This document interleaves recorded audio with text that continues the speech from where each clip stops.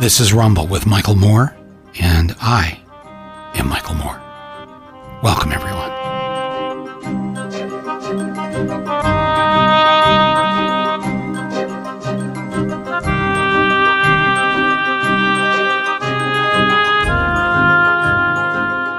Well, I've got a great guest coming up here on today's episode, my old friend, John Schwartz, who writes for The Intercept. He worked on my film, Capitalism: A Love Story. Great guy, great thinker, funny. So I'm looking forward to try to cover a number of things with him. We can fit it all in here within the hour. It'd be great. So please stick around for that. It's just coming up here in a few minutes. And thanks to all of you out there, all you listeners who gave me some great and incredible feedback on episode 197, which was called Welcome to the Department of Restorative Justice and Redemption, and my guest, Dan Berger, who has written and worked on this issue of mass incarceration for so many years.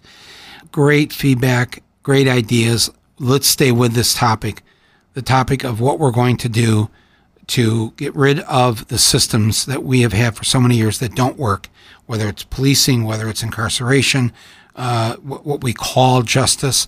All of this we can fix. We can fix all of this and have a better, safer, kinder society and help those who fall between the cracks, who make mistakes. We can do this better. We can do this better. And so we will stay with this topic here for the rest of this year, frankly. Every now and then when we have time to come back to it, I'm going to come back to it and present new ideas on what we can do to have a more just society than the one that we have right now. So please keep sending me your feedback to mike@michaelmoore.com. It's that easy. I read every email. I don't have time to respond to all of them. I'm sorry for that, but I do read them. And you can leave me a voicemail. There's a link here on my podcast platform page, and just click on that, and there's a 60-second thing where you can just record, and I listen to all the voicemails. So a lot is going on this week in the world, in this country. The latest, where Biden has compromised with the conservative Democrats and moderate Republicans. I don't know what's he done. He's reduced the original $2 trillion infrastructure bill because he said infrastructure has to do with climate. It has to do with childcare. It's not just bridges and roads. Well, he gave in essentially to the Republicans. They probably won't vote for it anyways because they don't care now if you give in. But it's like down to $580 billion down from the whatever it was, $1.5 trillion, $2 trillion. It's not going to work. We've got to fight. We've got to fight. We got to fight for all these things. The majority of Americans have made their voices very clear that they wanted a Democratic-controlled Senate, House, and White House. And the policies that we believe in are the policies that the majority of our fellow Americans agree. And so let's make sure we do that. Listen, before we bring John on here as my guest, I want to thank our underwriter for today's episode. Netflix, once again, has come through to support this podcast, to support my voice. And I want to thank them, first of all, and then point out that they have this excellent documentary series going on right now called High on the Hog, How African-American Cuisine Transformed America. This is a wonderful documentary series, and you will be hungry while you're watching it. Now, this series was directed by Roger Ross Williams, who is an Academy Award-winning documentary filmmaker and actually one of our great documentary filmmakers right now. I hired him, I don't know, when was that, 25 years ago? He worked with me on my television series. Wonderful guy. And this series of his is based on the book, High on the Hog, by food historian Jessica B. Harris. It's a beautifully shot travelogue, actually, that honors and celebrates the traditions and the heritage and the artistry of Black food and Black chefs that have helped define the American kitchen. This is something you rarely see on any of these other channels. So you're going to salivate while watching this over Western African stews, soul food, barbecue, and fine dining. You'll learn the culinary history that was shaped by slavery and the Civil War and Juneteenth, right up until present-day events. This is an intelligent, thoughtful, entertaining documentary series, and did I mention it's very appetizing? So There's a reason everyone's talking about this wonderful series, High on the Hog. Find out why. The praise for it is much deserved. So please watch this. I've watched it. It's incredible. And I'll have a link for it on the description page right here of my podcast, so you can click on it and watch it. And thanks again, Netflix, for supporting my voice, supporting this podcast, supporting nonfiction works of art.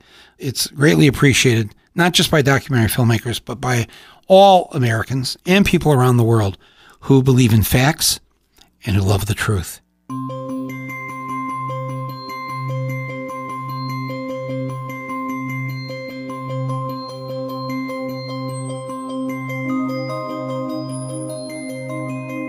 A news story popped up in my notifications this week, and maybe some of you might have missed it. It's one of those stories, and this happens every week. I know you probably see the same thing go on, where you go, oh my God, this is so, I can't believe this, and then it's the last you hear of it. I mean, somebody might mention it once or twice, and then it's gone. And I hate it. I hate it when they're gone.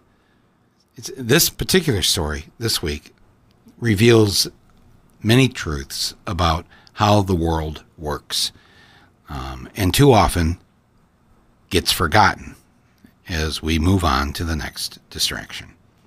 So here's the headline from the New York Times. This is how it read. Saudi operatives who killed Khashoggi received paramilitary training in the U.S. And then it goes on to say the training, approved by the State Department, underscores the perils of military partnerships with repressive governments. Wow. I saw that and I was like, not only was the Washington Post journalist Jamal Khashoggi murdered by the American government's close ally, Saudi Arabia, but the operatives who carried out the assassination were given paramilitary training in the U.S. 1 year earlier, under a contract approved by our State Department. Khashoggi's body was dismembered using a bone saw. What kind of State Department funded training is this? Jeez. Before anyone argues that, well, Mike, of course, America did brutal and ugly things and Donald Trump was our president, I must point out to you what this article says. Quote, the State Department initially granted this license for the paramilitary training of the Saudi Royal Guard to these American contractors starting in, drumroll please, 2014, during the Obama administration. The training continued during at least the first year of the former president known as Donald Trump. My friends, if I have said this once, I've said it 1,000 times. Donald Trump did not just fall from the sky. He was actually the perfect embodiment of American cruelty and inhumanity. And while removing him from office was thoroughly necessary, I don't even need to state that, do I? It is this cruelty and inhumanity that we must now extinguish. And whenever I think of cruelty and inhumanity, I think of my guest today on Rumble, Jon Schwartz. Jon is one of my favorite writers, thinkers, humorists. He always keeps a close eye on the inner workings of the American empire and never allows us to forget these ugly details. Jon always has a great eye for irony and a deep commitment to undoing the propaganda that our media, our educational system, and our culture bombards us with on a daily basis. Jon currently writes for The Intercept. He's also contributed to The New Yorker, The New York Times, Slate, as well as NPR, and yes, in his younger years, Saturday Night Live. And a full disclosure, Jon used to work for me as a researcher on Capitalism, a Love Story, and way back in the day, he ran michaelmoore.com. So it is a huge pleasure and an honor to have my old friend here with me for the first time here on Rumble, Jon Schwartz. Jon, how are you? Well, I'm great. thank you for saying so many kind things. I should say that, working with you, working with everybody else on Capitalism Love Story, the other stuff too, it was a huge education in how to cause trouble. Well, thank you. I think that's a compliment. Yeah. Thank you for that. You have continued to do this, though, and I'm so grateful. And so when I saw this article, Basil and I were talking, man, this is right up John's alley. And then you, like so many times, start to write about these things before we're even trying to kind of gather our thoughts. And I want to start here, but I have a bunch of things I want to throw at you because my head is spinning, and I think the heads of millions of Americans and people around the world are spinning right now. So if we could just start with Khashoggi and give me your take on this and what it is we can do about it, because I do not want this story to die. Yeah. Well, I mean, this is the kind of thing where if you know anything about U.S. history, you read it and you're like, wow, like this is incredibly shocking and incredibly unsurprising. It's the kind of thing that is like as ugly as it gets with human beings. And yet at the same time, the kind of thing that we've done a million times before. And I think people should look at this story and look at a little bit of the background. First of all, the company that did the training, Tier 1 Group, it's owned by a private equity firm, which is called Cerberus Capital Management. And if I'm pronouncing that right, people may know Cerberus is the three-headed dog that guards the gates of hell in mythology to prevent people from escaping from hell. That's not a joke. That's true. Yeah, that's absolutely true. And, if people name their company that, you kind of get where they're coming from the beginning. And if you want to think like this is, okay, so Obama was involved, the Trump State Department was involved, but it's still an anomaly. Well, one of the top officials at this private equity firm is George H.W. Bush's vice president, Dan Quayle.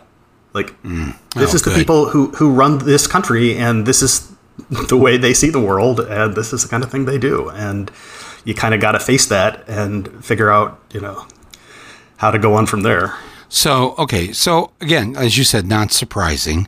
And I don't know why it is. Probably because, sometimes I just don't want to think about this stuff. And so you read a horrible headline or even when it happened, when the assassination of Khashoggi took place, your brain should just automatically by now go to this default that says, oh, we had a hand in this somewhere. We, the United States government, somebody did something with this.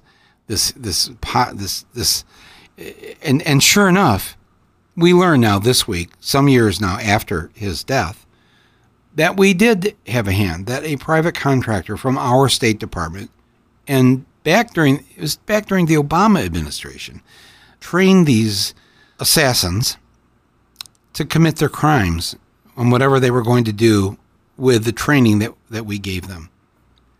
I mean, I worry when people hear this and they listen to this podcast that they just start to sink. Like, geez, of course. Same old. What do we do about this now? And I want to jump out of my chair and go, there is something we can do. I'm not quite sure what it is at this moment, but I refuse to let this be done in my name, with my tax dollars, and somebody's going to have to pay for this. Yeah, and I would say, even though it is no surprise, I don't think people should read the story and just give up in despair. One of the things about this story is that they felt it was necessary to keep it secret. In the past, that speaks highly of us. Exactly. They're that worried about us, right? They know that if normal Americans were to find out about this, it would really cause some trouble for them. And that wasn't necessarily the case in the past. I mean, America has done some pretty awful things without feeling the need to cover it up. So that in and of itself is progress. And even though they're never going to tell us that it was like weirdos yelling about this stuff in the past that caused them to keep this secret, it actually was. And the more you yell about it, the more you go go and talk to your elected representatives. I know that seems a sort of school book thing to do, but there are a lot of people in Congress who actually are outraged about this will continue to be outraged about it. They don't want the country to run like this. And it is not necessarily the case that nothing can be done. I think that we should start from the premise that something can be done. Things have changed in the past. They can change again. Well, I believe that. And I guess what I'll say is that to people listening, first of all, I'd love to hear your ideas. You can always write me here at the pod. There's a link on this podcast page. You can leave me a voicemail. I'd love to hear your thoughts about this. And I'm going to be thinking about it. And I won't let this drop. I'm going to stay on this because this has to end. This kind of behavior that's done in our name has to be brought to an end. And the main thing right now, I guess, John, is, and one of the reasons I wanted to have you on today, one of a number of reasons things I want to get into with you, is that story from the past week just doesn't fade away. Yeah. This is what I always worry about. It's just so much going on, and it comes and it goes. Well, here's the thing. I just read a proverb for the first time that I had never seen before, which I think is a good thing to keep in mind about this kind of stuff, which is the axe forgets, but the tree remembers. And wow, regular people are the tree continually being hit with the axe. Like it's our job, like to do that, to be the remembering part.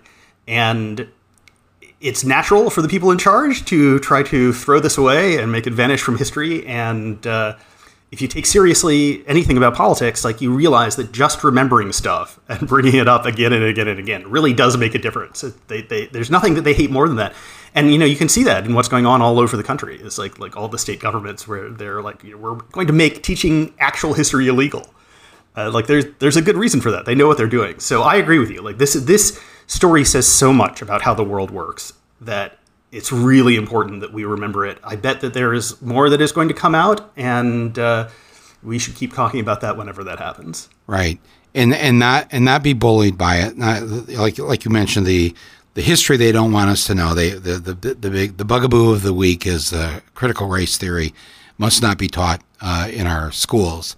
And then when I'm watching the chairman of the Joint Chiefs of Staff yesterday in Congress, dressing them down for how dare you say we don't talk about this or learn about it or try to understand, institutional racism in this country. First of all, on the issue of critical race theory, et cetera, I'll obviously have to get much smarter on whatever the theory is.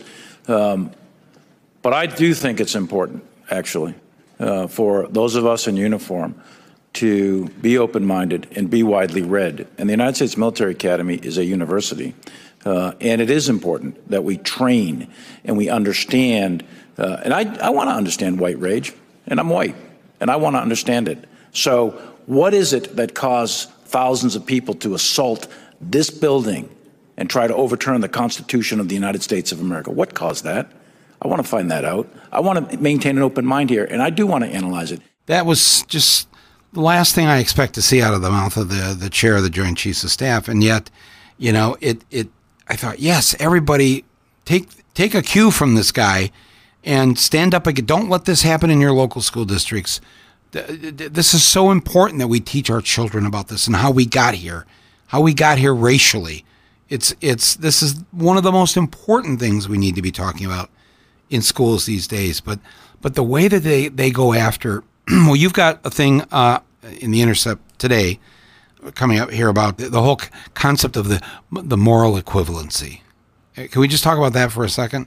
And about the Congresswoman Ilhan Omar and what she's had to go through in the last couple of weeks, because she just happened to point out that a lot of bad things are done in the world by a lot of different people.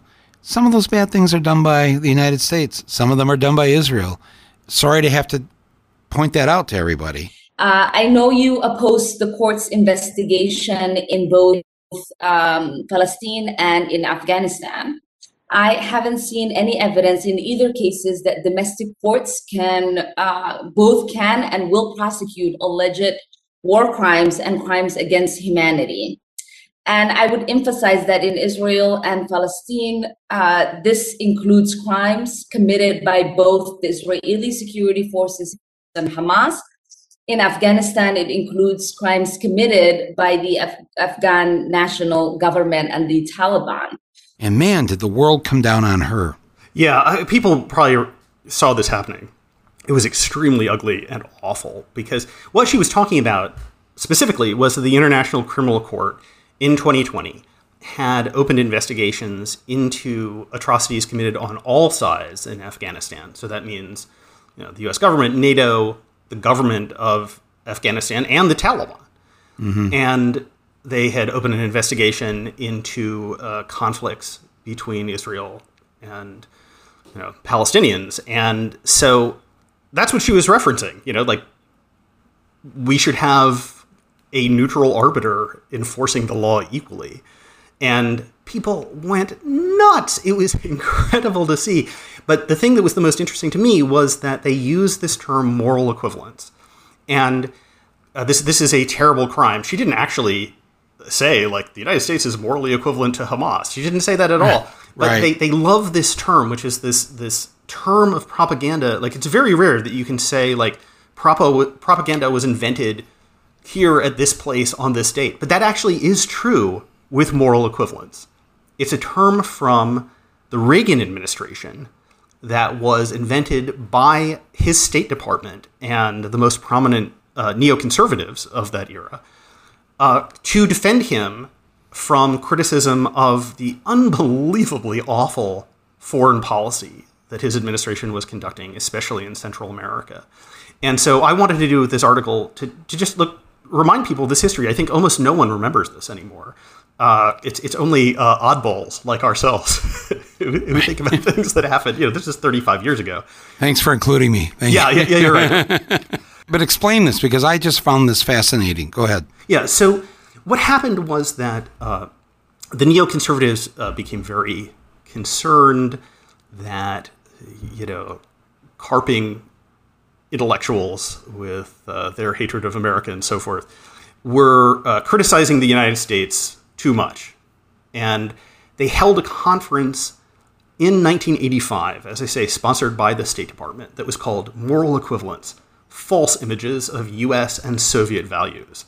And so this is people like Jean Kirkpatrick, again, probably somebody who's largely forgotten now, but she was very prominent then. She was Reagan's ambassador to the UN. William Bennett, who was the Secretary of Education. He later wrote a bestseller that was something like a treasury of values. It's all about bringing America back to traditional values. And what they wanted to say, it's a term that is intended to bully people into silence. If you criticize America, how can you do that?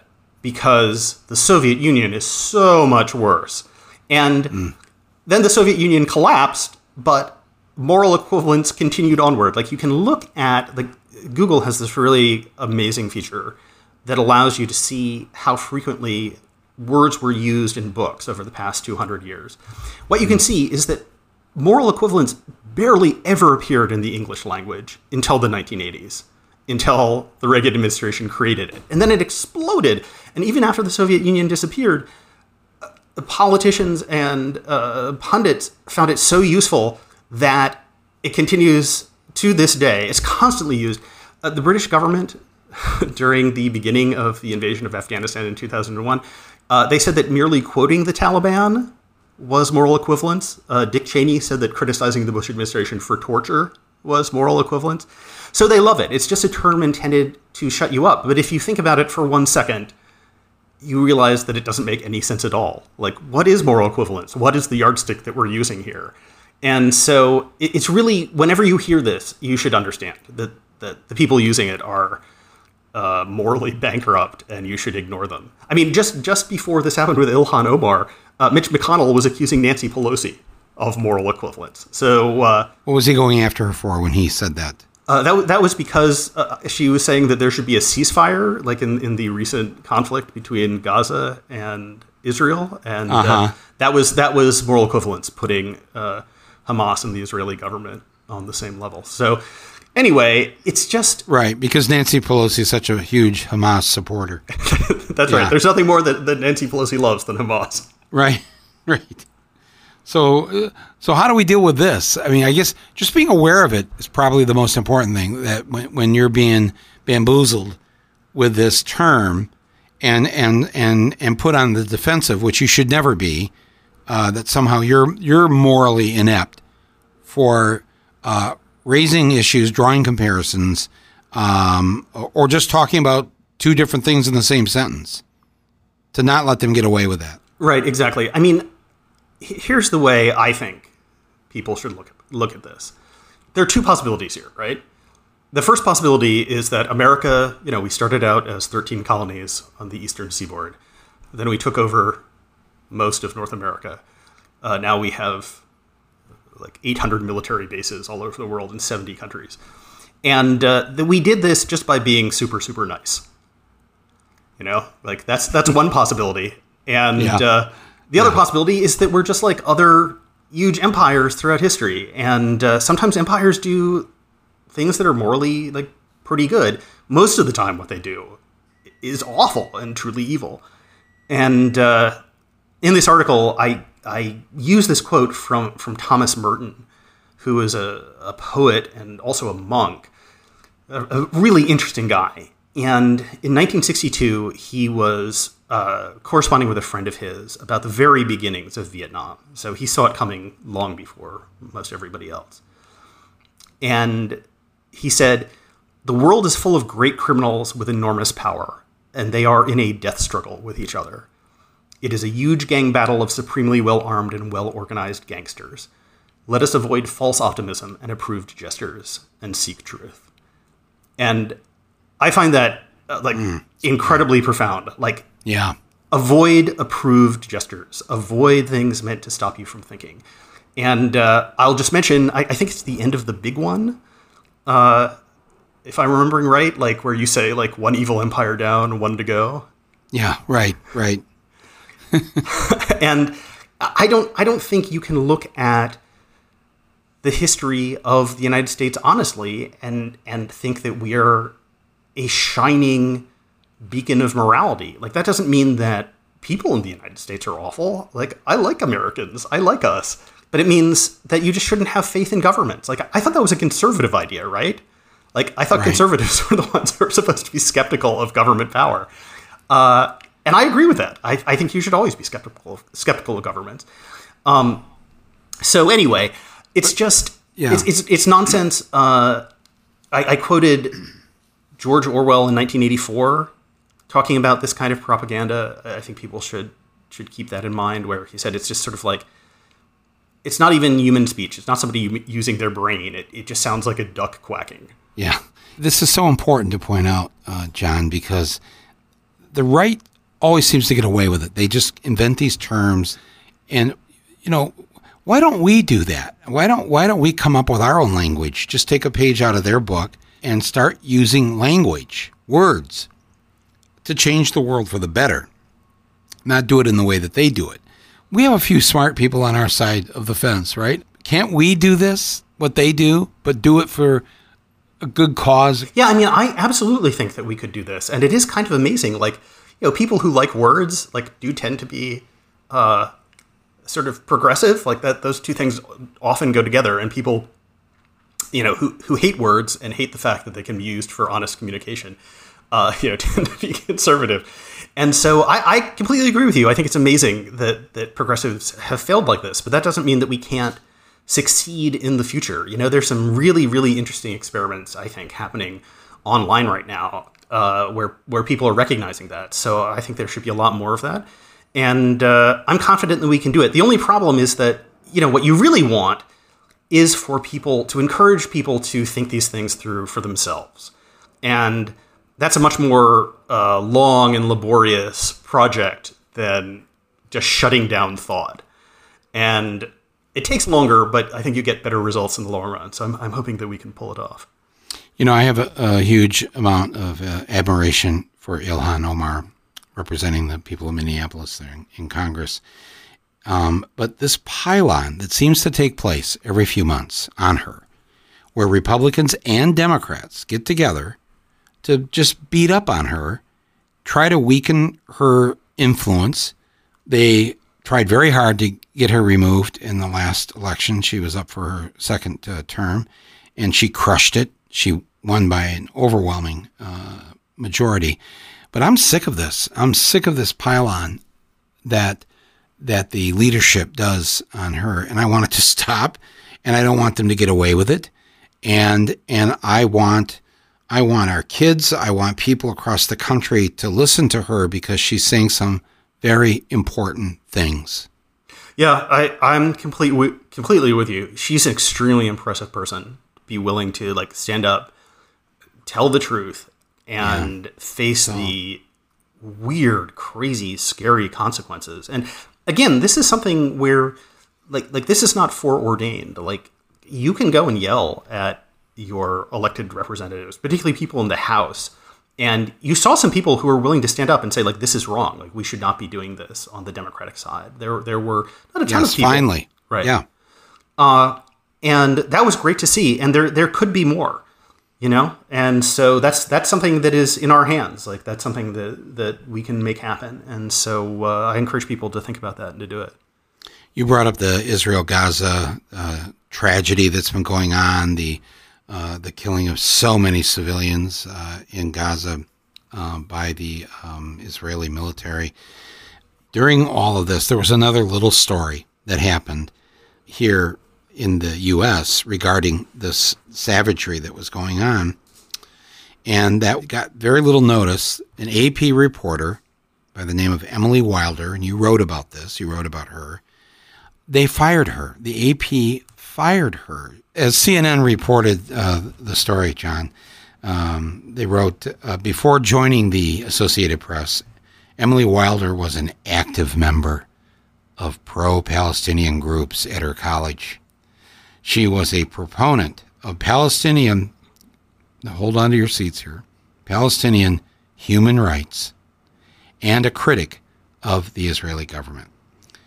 Last week, during the height of the recent war, I love that, the war between Israel and the Palestinians, a nuclear power versus people that are sending up little helium balloons with some lighter fluid in them. The Stanford College Republicans, okay, this is a group, they called out Wilder for her tweets, and soon after, the AP fired her, a unanimous decision among senior managers at the AP. The AP believes that Wilder's tweets could have put its journalists in danger. If a perception exists that the AP is taking sides in a conflict, it could endanger journalists who are reporting inside a war zone, as AP journalists were doing at the time Wilder was tweeting. This blew my mind. So they go back to what she did in college as a citizen, as a student, and for that, she should be fired from her first job here at the AP in Arizona. I mean, this is a perfect example of something that I've believed for a long time, which is that cancel culture, political correctness, like, it's a huge problem in America. Absolutely. The thing is, 90% of it comes from the right. And like there is like progressive left-wing cancel culture, and I think that's pernicious, and I think that people should like be concerned about it. But the fact is, this is the kind of thing that happens every single day, and no one ever talks about it. It's just taken to be like well, this is just the way the world works. But this is what cancel culture is. Emily Wilder, she's only 22, I believe. She just graduated from college. She got this entry-level position at the Associated Press, working in Arizona, I believe, just on Arizona politics, like not working on U.S. foreign policy or anything having to do with Israel.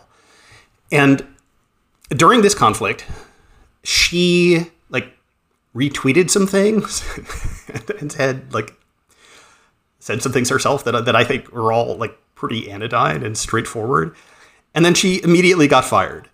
And this was thanks to a right-wing pressure campaign. I think even like Tom Cotton was talking about this, like this 22-year-old as this terrible danger to American society. And we don't know exactly why she was fired because the Associated Press, like devoted to uncovering the truth, refuses to say. So we don't know what precisely she did, but she violated their social media policy somehow. And I just wanted to write something to remind people that the media is always like they're so amazingly liberal. Well, the history of AP actually is that it's a very conservative organization. It is one of the most important news organizations in America. Like, they often are the only people at this point covering certain stories. Right. But their history shows, like, who they are. This should have been no surprise that they immediately fired her. It's like in their DNA.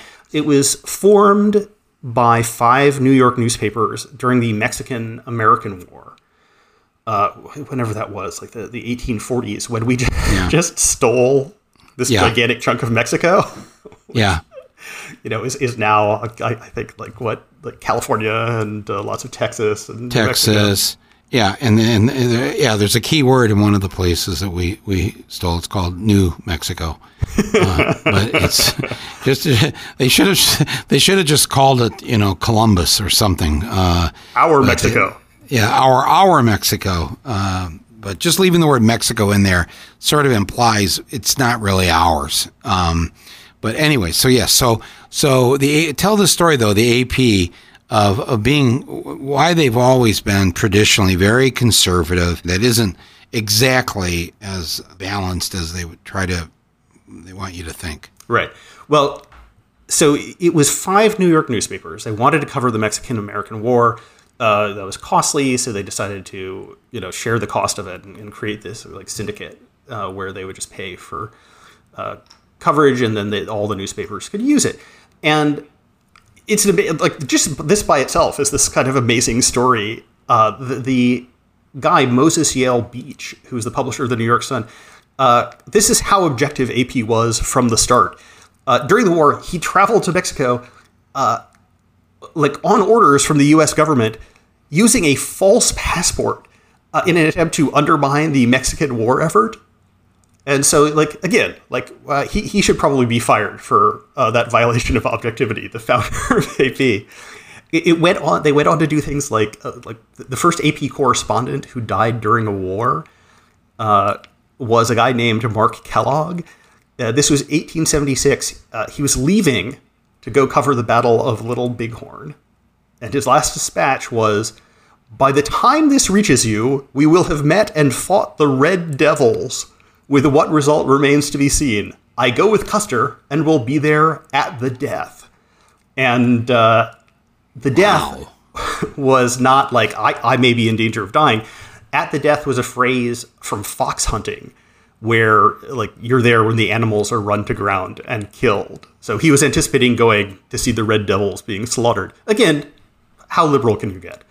To this guy's surprise, both he and Custer ended up dead instead of killing these inhuman creatures. That went on during the late 1900s, the early 20th century. They were extraordinarily anti-labor. They tried to get, and almost succeeded, getting other journalists thrown in jail for making fun of them. There's a famous cartoon about the AP where they almost made that happen. And there's a great book, Upton Sinclair, famous for The Jungle, the sort of muckraking book about the meat industry in the early 20th century. Wrote another book that was very famous at the time called The Brass Check, which is all about the news industry and how terrible it was in the U.S.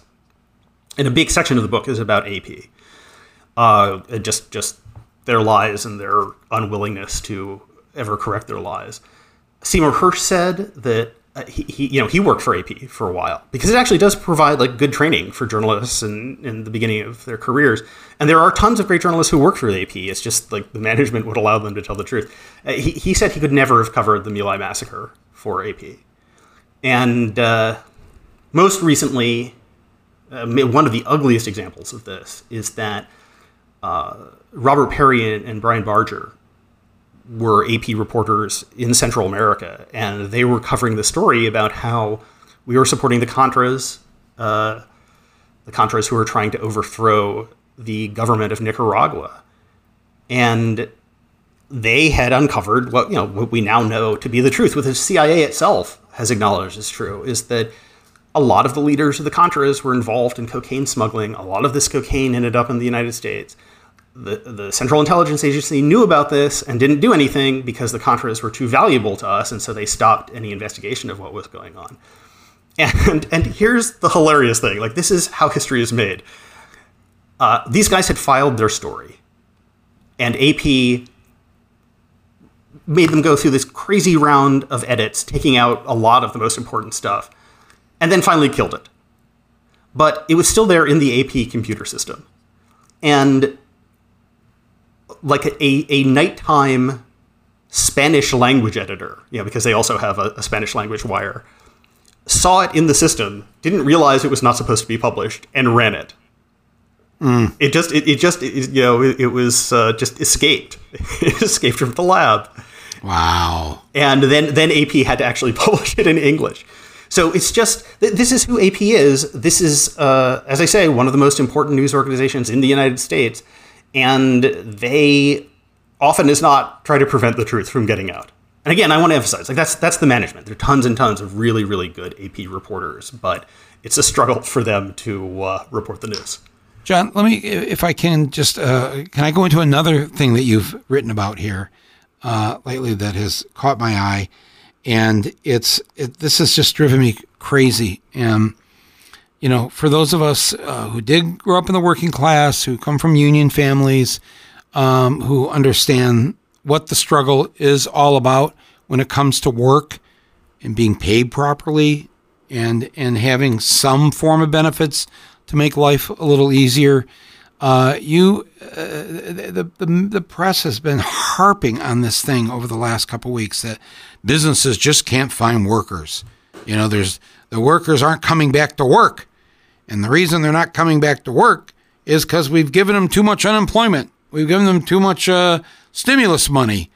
And we got to stop handing out all this free money because they're not coming back to work to flip some burgers and to be, this thing is just sort of every time, and it seems like every day, there's some story about the worker shortage. And you wrote about this, and I just thought, man, you really nailed this in the sense that what are they really trying to say here when they're talking about this, and why are they punking on working people, often the working poor, who have been perhaps wanting to take their time and think about the getting back to the old normal, because the old normal hasn't been very good for the working people of this country. And now they have some leverage to say, you know what, maybe work in America should be looked at in a different way. And maybe you're going to have to treat us differently. I'll just let you take it from there, because I just thought what you were saying about this. And again, very little criticism of the media. Just now they've got the new moral equivalency is now the worker shortage. Oh my God, the worker shortage. Just share with the people listening to this episode your thoughts about this. Yeah, well, I hope people can read this. You have to understand the idea of a worker shortage, like whatever that is, like in the context of history. And I would actually say your family is an important example of that history. Like I've always believed that, like, people may not know this, but like you're not the only person in your family. Like you're not the only sibling who has caused enormous irritation to the people running the world. Yes, that's true. I know the activities of your sister Anne the best, and I guarantee you that there are a lot of people in a lot of offices who are very unhappy about Anne Moore. And like, I think that like if you're the people in charge and they look at the Moore family and the three siblings, and like we let like one dad create a decent life for his family working in an auto plant. And then look what happens. Mm-hmm. Right. Look, like you give this one family this little bit of wiggle room and they go crazy. Like we've got to shut this down immediately. Right. But this is the story of millions of families, though, and millions of people who were raised by moms and dads who worked on assembly lines, who worked in cubicles, who work, scrubbing floors, and what we called our essential workers that we were so grateful for during the pandemic. And now, since things have started to open up a little bit, now it's time to go back to punking on the people who take care of you and who keep your floors clean and who build your cars and all this other stuff.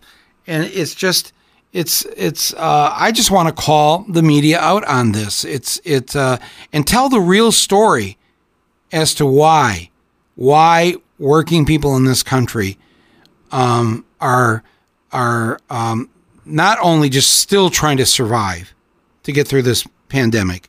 It's not over for them. And they've lost so many people in their families and their extended families, 600,000 plus, just in this country.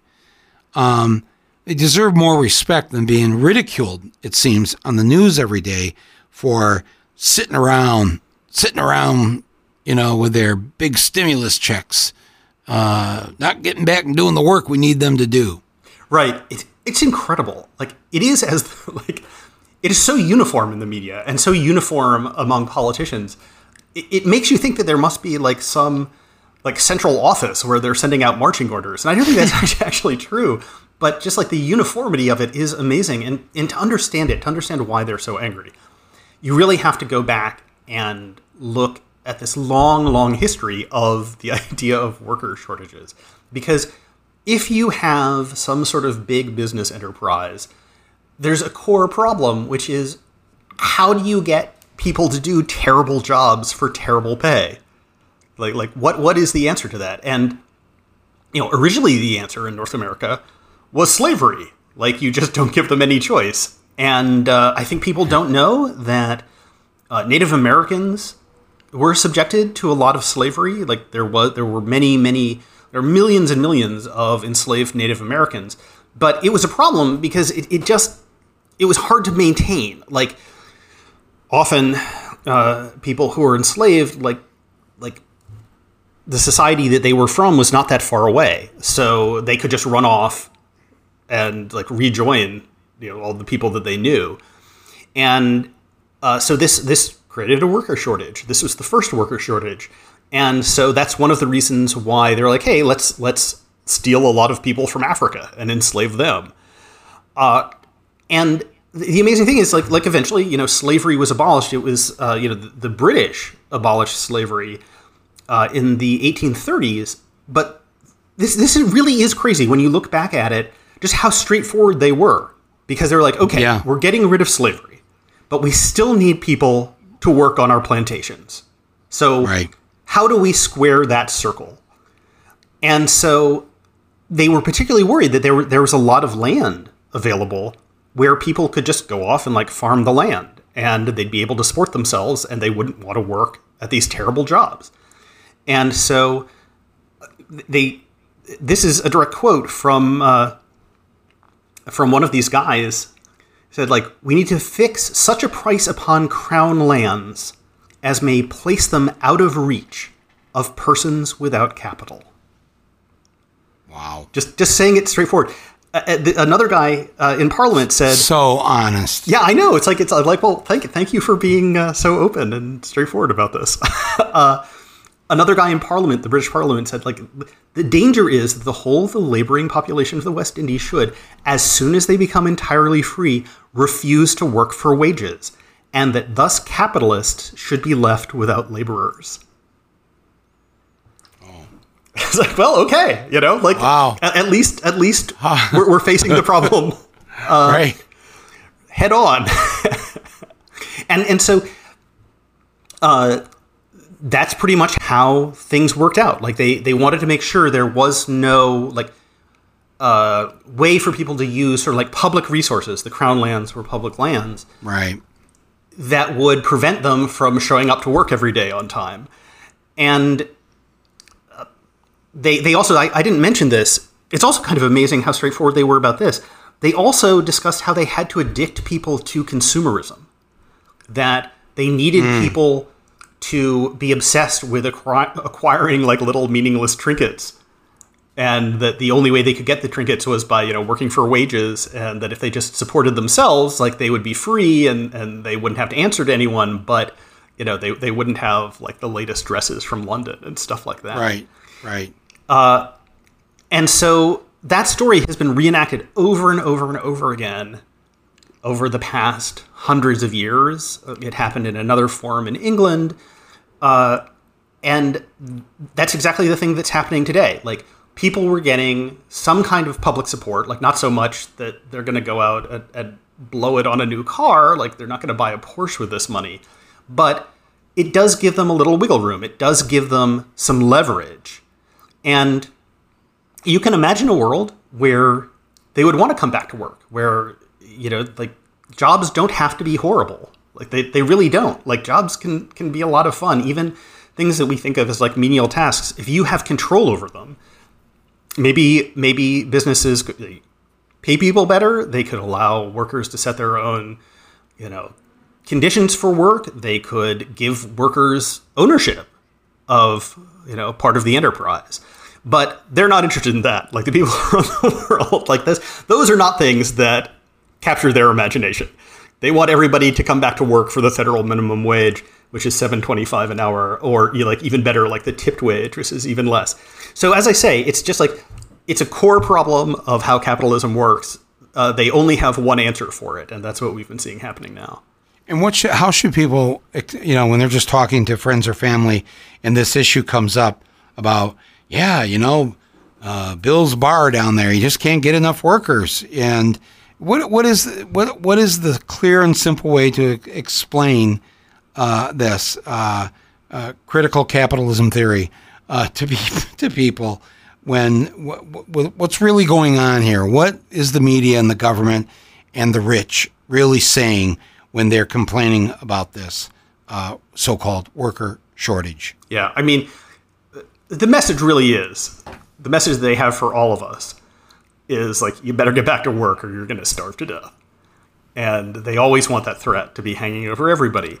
And the other way of looking at it, which is the right way, the true way of looking at it, is that, like, the world, like America's an incredibly rich country, and this wealth was created by everybody. That's just a fact. Like, that's a basic fact. Jeff Bezos didn't invent the internet. The internet was invented by all of us. It was, in fact, like, based on a ton of government research and spending. And so the idea that the super duper wealthy can just use this stuff, like, capture the wealth that was created by all of us, is just, it's morally wrong, and it leads to a world that is much, much uglier than it needs to be. And so, like, these are really deep questions, but once people start thinking about them, I think that they, like, grasp it pretty quickly. And just, I would really encourage, yes, like a lot of people just understand this intuitively, right? Because it's obvious, depending on the family you grew up in and what kind of life you've had. Yeah. Yes. My family understands it. Right. And I think a lot of people who've grown up that way, but why does the media participate in this? Because many of them grew up in a working class home. Many of them saw their parents struggle. Why even put this kind of propaganda out there like this during this time when we're trying to get back to some sense of people being able to get by, just to get by and not get sick. Yeah. I wish I knew, but I would say, like, look at AP. In Upton Sinclair's book, he actually talks about having a discussion with, like, an AP editor, and the editor says, I'm a socialist. Like, that's what I believe, but I would be fired tomorrow if I allowed any of my thoughts about the world to, make it onto the wire. And so I think lots of journalists absolutely do know better. Some don't, but I think a lot of them absolutely do. It's just, these are the rules of the road. Like, there is not a whole lot of freedom to call things as you see them. I have like 2 more hours of things I want to talk to you about, but we can't. So promise to come back, okay? Will you come back to talk about things like this because this has been very uplifting for me just to get into these 2, 3, 4 things just in the last month that just disappeared. And I think one of the great things that you do and The Intercept does is to keep us focused on these things and other things, the story behind the story behind the story. And it's what you and the others there do so well.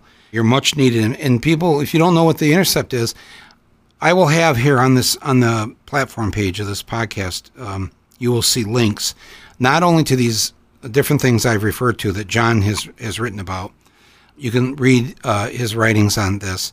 And also to, I think, Basil, we should put up the link to get Upton Sinclair's the Brass Check. I mean, I think it's incredibly interesting. Like, if you're interested in like this kind of stuff is something that you're into, it is like it reads like it was written yesterday.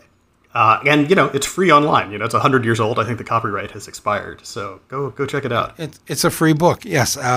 And it's one I've wanted to read for some time, and I'm now going to thank you for the recommendation for me. This will be my book of the week. But before we go, John, just is there anything else we need to be thinking about right now? Maybe something that obviously I haven't brought it up in this episode, but you've been thinking about it, or something that you are going to be writing about in the next week or 2 or 3. But just to give us just a hint of that, or to stimulate our own brains in terms of what we should not be ignoring right now. Well, something that I'm working on that should be coming out in the next couple of weeks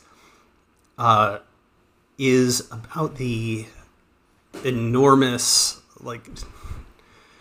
yammering about the idea that the coronavirus escaped from a lab in China.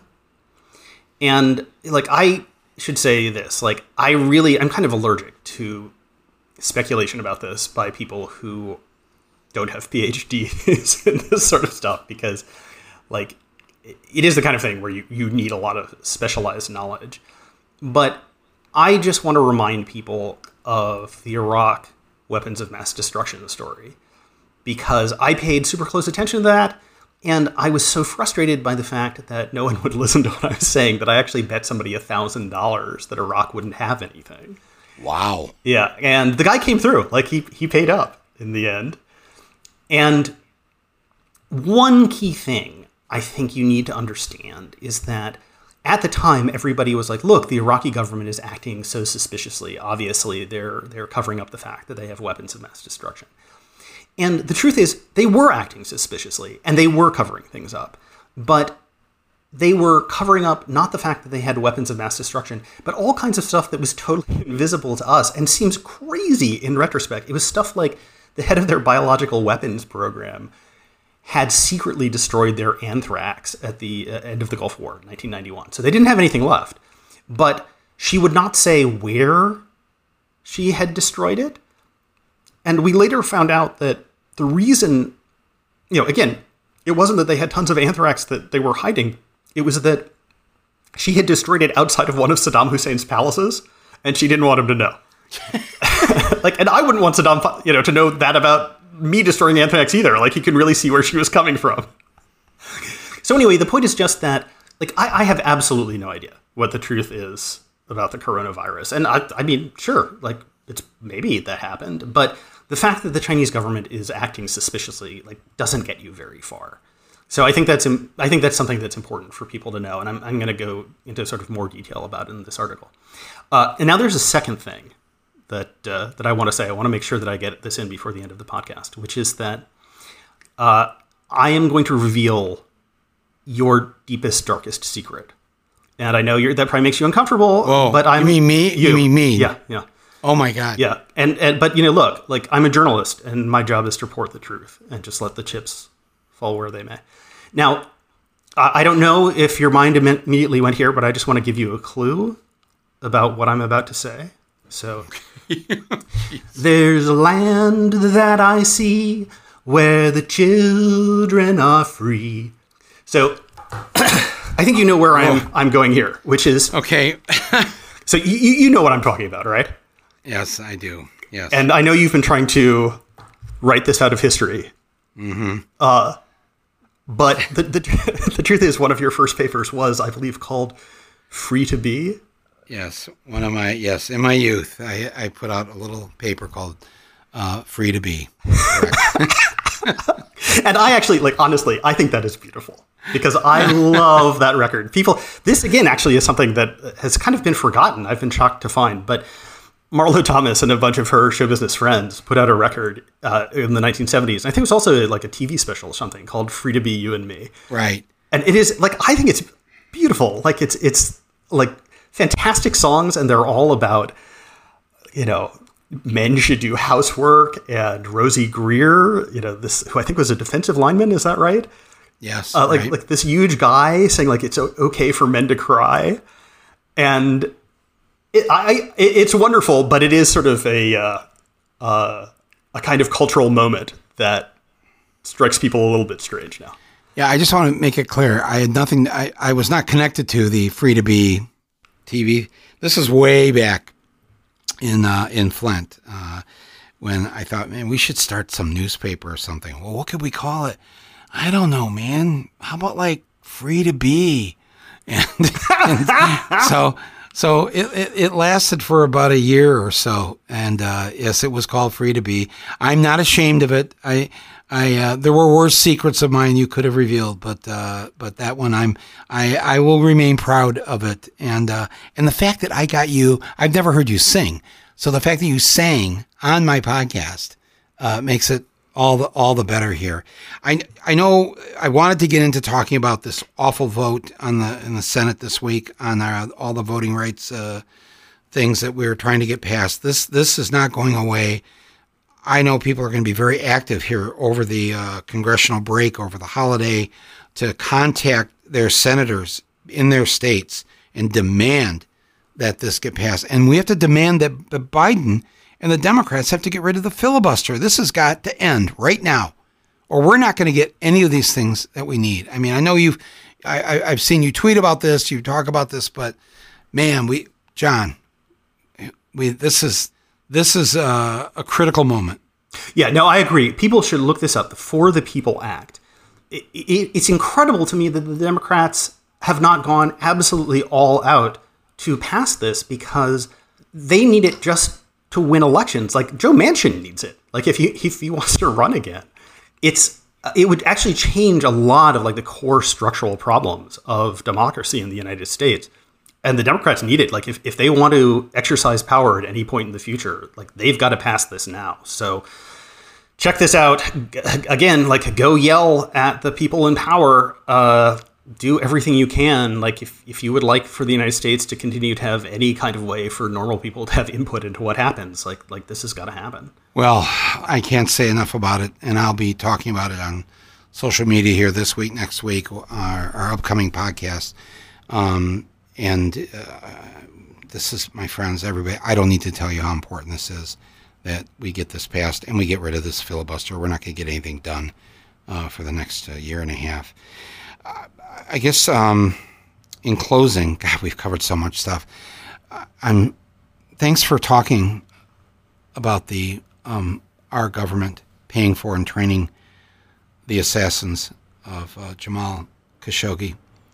And in moments like this, too, I just think his family, whether it's his family that's here in the U.S., whatever family he has back home in Saudi Arabia or whatever, when I read this story here, when this came out this past week, and I'm just speaking just as an individual, but I feel this stuff individually. I feel this as a person, as an American, that my government, my tax dollars went to murdering him,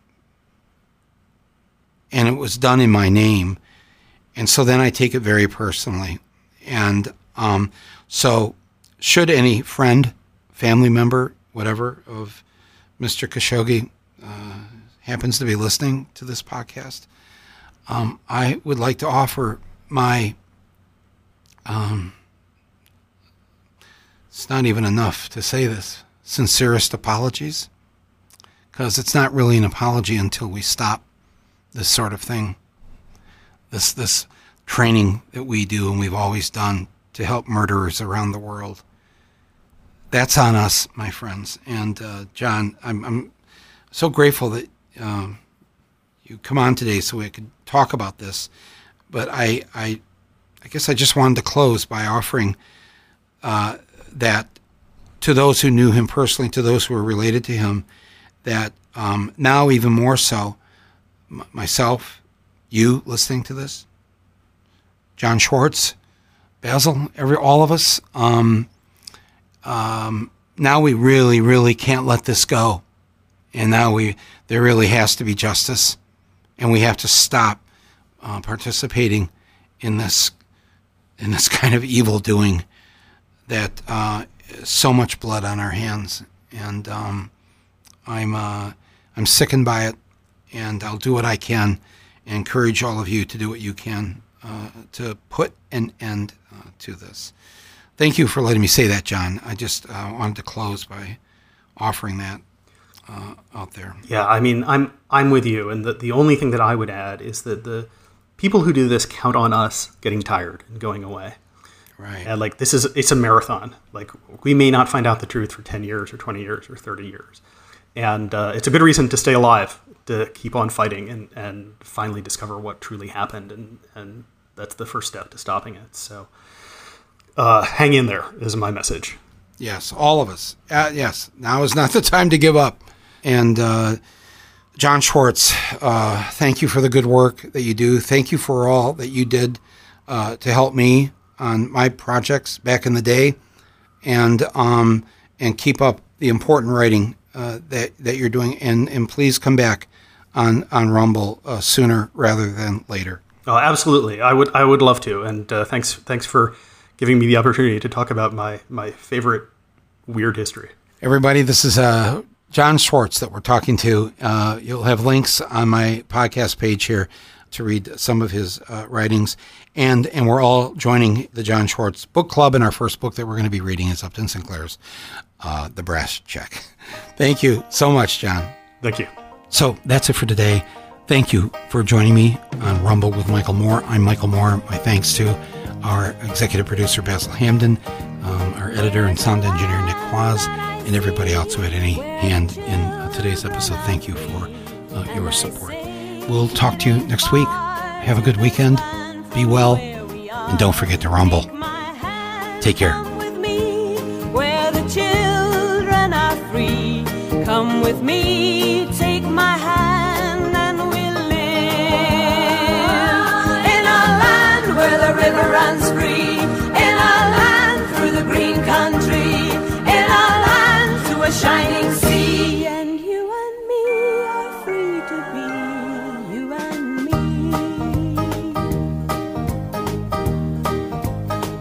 I see a land bright and clear, and the time's coming near when we'll live in this land, you and me, hand in hand.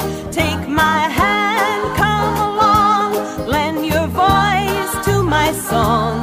Come along, take my hand, sing a song.